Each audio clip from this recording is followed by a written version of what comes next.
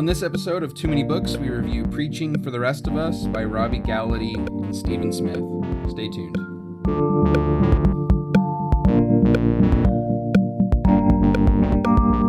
Welcome back to Too Many Books, the show where we go through the stack of books on your desk and tell you which ones to move to the top, to the bottom, or get rid of altogether. I'm one of your hosts, Jack, joined by co-host Jack. How you doing? Doing great. Busy summer, but good to be back. Busy summer. We've had our month break, and you know, I always assumed, I'm not a youth minister, so summers should be less busy because all my youth minister friends are always just crammed with, you know, youth events. But it's not so. Summer's just busy. Yeah, just seems like there's always something. Summer series or who knows what else. In our case, reading books too. Yeah, of course. As always, too many books. But we're back. And we've got a book on preaching, a little review for preachers, I guess. If you're not a preacher, you probably don't want this book, but if you are a preacher, well, I'll tell you all about it here in just a little bit when we get into this review. Let me tell you a little bit about this book. Preaching is not about the presentation of a sermon. It is about faithfully representing a passage of Scripture to a congregation. Preaching for the Rest of Us is an essential guide to text-driven preaching, motivated by the conviction that pastors hold the weighty and honorable responsibility of explaining Scripture. Authors Robbie Gallaty and Stephen Smith present a step-by-step process for representing the words of Scripture in compelling, text-driven sermons. Every time I read Stephen Smith, I think of First Take, and that's it's too bad this guy didn't give his middle initial, huh? That's right. Different guy. He actually wrote Dying to Preach, a book that some of you are probably familiar with. It's one that we had to read for school. And Robbie Gallaty is a guy known for his discipleship work. I think you read a book by him. Yeah, I don't know if I did it on the show or not, but I did read one of his books this year. I don't think you liked it. You reviewed it. It was okay on Twitter. Yeah, it was okay. It wasn't good enough to talk about, but it wasn't bad enough to dumpster. We still have, you know, love does nothing for the reader.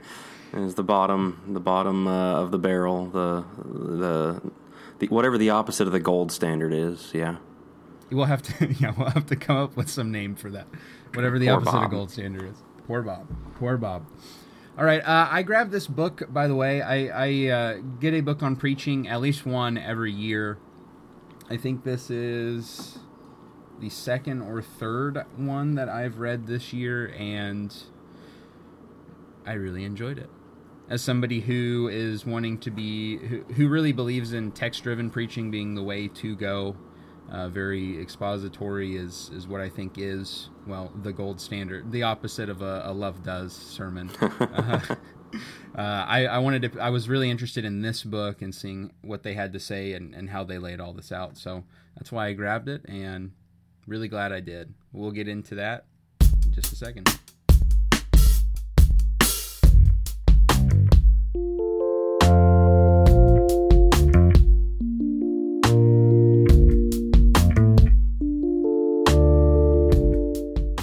All right, so tell us what you liked about the book. I will be very upfront about this. There are no dislikes for me on this book. Whoa. So everybody just sit back while I talk about everything I like about this book. So it's a dual author book, and that can go a lot of ways. Mm-hmm. But they really played well off of each other. It was one of those situations where they both just kind of wrote, and you didn't know which one of the two was talking most of the time, and then occasionally if they would say, you know, I do this, they'd let you know it's either Stephen or Robbie. Right. But really well done. It all flowed together really well. I think they have a similar writing style, and so very easy read, very quick read. It's right at 164 pages. So not particularly long whatsoever, but it goes by really quick. The way it's broken down is very well done as well. Getting into defining their terms, what Bible study looks like in preparation for a sermon, the structure of the sermon, and even breaking down genres of the text. And then it gets into how do we explain the text, encourage with it, use the different styles to reach people, apply these things, invitation, how do we conclude and introduce these. It's just every part of preaching is present here in the book. So I like that. Easy to understand, breaks down everything. Part number 2, you have discussion questions with all of these sections. So they push you to go back to everything that they've written, think about it again, answer these questions that they've given you, and really think about, okay, do I agree with their ideas? Is this what I want to do? Or do I think maybe this should go a different direction? I hope that you won't think that you should go in a different direction. I think they make their case very well for why text-driven preaching is the way to go. And they set up really well kind of the easy process of doing it. Along with that, every chapter has recommended reading.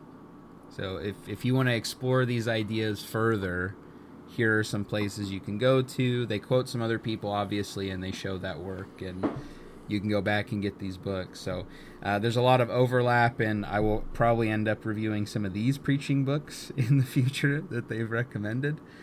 And I would say the biggest thing, if I had to give a last part, because I could probably talk about this a lot, they give examples. They give actual artistic illustrations of what they're talking about. Visuals is the word that I was looking for there. They break just the breaking of everything down, making it very clear, making the idea of expository preaching not scary. And I think you probably heard this in school too, when we talked about, what was it, topical, textual, and expository, or those I think those were 3, and then there's another and stuff like that. But narrative, yeah. And in discussion about those things, expository preaching is, the Cadillac of sermons. That sort of, it is the sermon, and it almost felt like, okay, it's this intimidating thing to only those that are the incredible Bible student are going to be able to take a text, walk the text, break the text down, and that be your sermon. Because it's certainly a lot easier to throw out a number of verses from all over the place that talk about what you want. To preach on baptism from 10 texts is easier than baptism from just Acts 2 or just 1 Peter 3. Comes a little harder. This book makes it very doable and brings down the intimidation factor of, oh, okay, I could do an expository sermon. I could do it every time. I can take a text and break it down. They've walked me through it. And I can see myself using this book for reference a lot over the course of my preaching from now until whenever I'm done, which is hopefully not for a long time.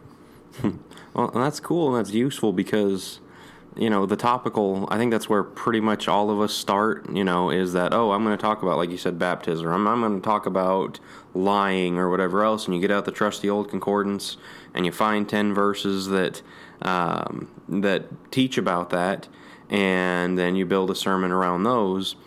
And, that's the easy way to do it. That's a way that anybody can get in on the ground floor, but anybody who's a fan of expository will tell you that topical jumping around the Bible way, A, at some point you're going to take a verse out of context, but B, I think the point that really gets missed a lot of times is you can walk away learning, what this preacher had to say about all these different texts in the Bible, but you're not going to remember that. Or if you just took, a pericope, a section of 8, 10 verses, or even 4 or 5 verses or whatever, and broke it down, you're going to walk away knowing that passage. And so if somebody preaches through a chapter or through a book, you understand it rather than a topical.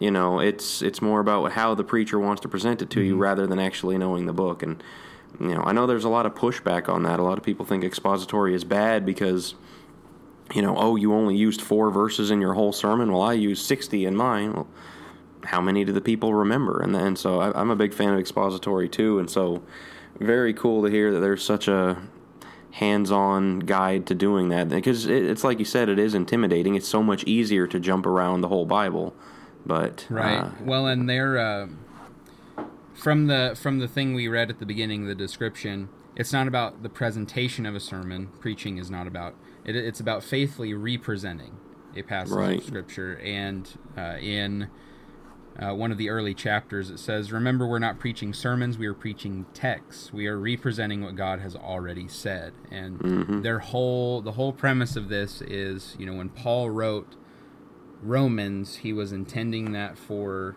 specific reasons to a specific audience. And when you stay in Romans and look at that text, you're just representing what the Holy Spirit told Paul to write down to the church in Rome. Right. And they're big believers in it and really do a great job of making that accessible. And I'll add this too, at the end when they're talking about conclusions and how to conclude a sermon, how to introduce a sermon, they talk about, in an average sermon, about 35 to 40 minutes, which I thought was really interesting, by the way. Which I think that's pretty typical in... I don't know what they're part of, maybe Community Church, maybe others, but it seems to be very common. David Platt's and Francis Chan's, it always seems to be 40 minutes, even in their local area. So in talking about that, they kind of lay out for 40 minutes, we take a text, break it down, this is the process of it, and here you go. Preaching being a very serious thing for the two guys writing this book, and it holds preaching in very high esteem, and making sure that it's done right, because if we faithfully represent what God has already said, it's just going to end up changing people's lives. That's the whole idea of the book. They do a great job of making it accessible. So I loved it. Excellent. There's nothing I can give it a rating. You want me to give it a rating? Whatever the No. I said at the beginning, I read at least a book on preaching a year. Most of the time it's 2 per year, and I've been doing that for, I guess, since I was in school, so the last 8 years. I know you did Tim Keller earlier this year on the show. Yes. His preaching book. And I can look behind me on my shelf and just see all the preaching books I've read. Out of all of them, if you factor 2 a year for the last 8 years, out of 16 books, then you have the stuff I read at school. So out of 20 books on preaching, I could easily say I've read 20 books on preaching. This is the best one. Oh, wow. Without a doubt. There you go.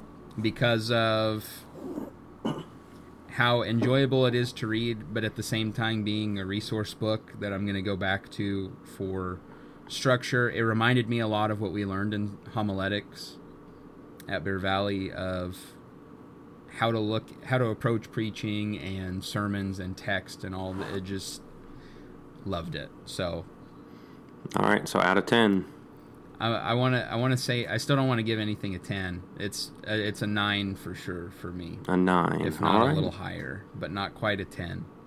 All right, we're 10 has to be that rarefied air that we're still waiting on. It is. It's a, as we said at the beginning, it's a gold standard, man, of preaching books. I challenge you to find me, preachers out there, find me a better book on preaching. Read this, and then offer me another one. Everybody that I talked to, I was at a preacher training camp recently. That was part of my busy month this past month. Loved it. And I took this book there and was looking over it while I was there, and several other of the preachers I was with said, "Oh, how do you feel about that?" I said, "Yeah, it's really good." And they said, "Communicating for a Change is probably my favorite." And I think there were 3 guys that said that. I've read that one too. Great book. Not dogging on that book and its presentation style. This one's way better. Wow. Yeah, I've heard great things about that one. So there you go. There you go. I'm giving you a challenge. First of all, pick this up if you're a preacher. Put it at the top of the list. Read this. It'll make your preaching better right away. 2, find me a book that's better than this. I dare you. There you go. The challenge has been laid down.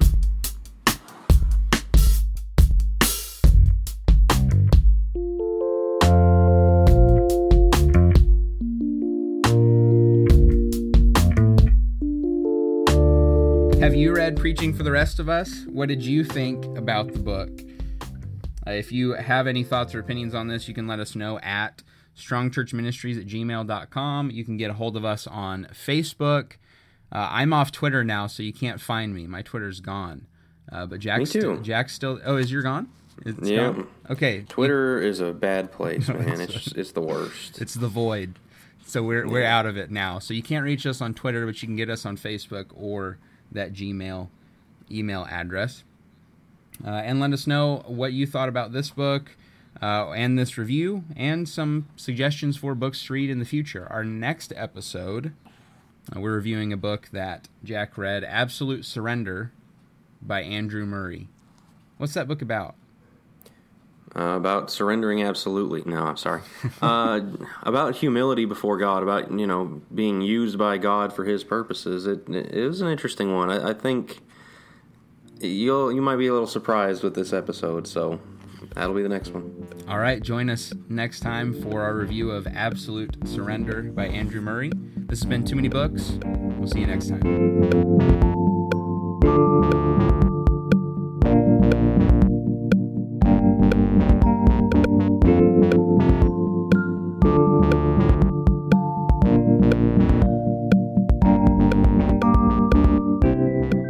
Too Many Books is a strongchurch.org podcast and is available on Apple, Google, or anywhere else that you get your podcasts.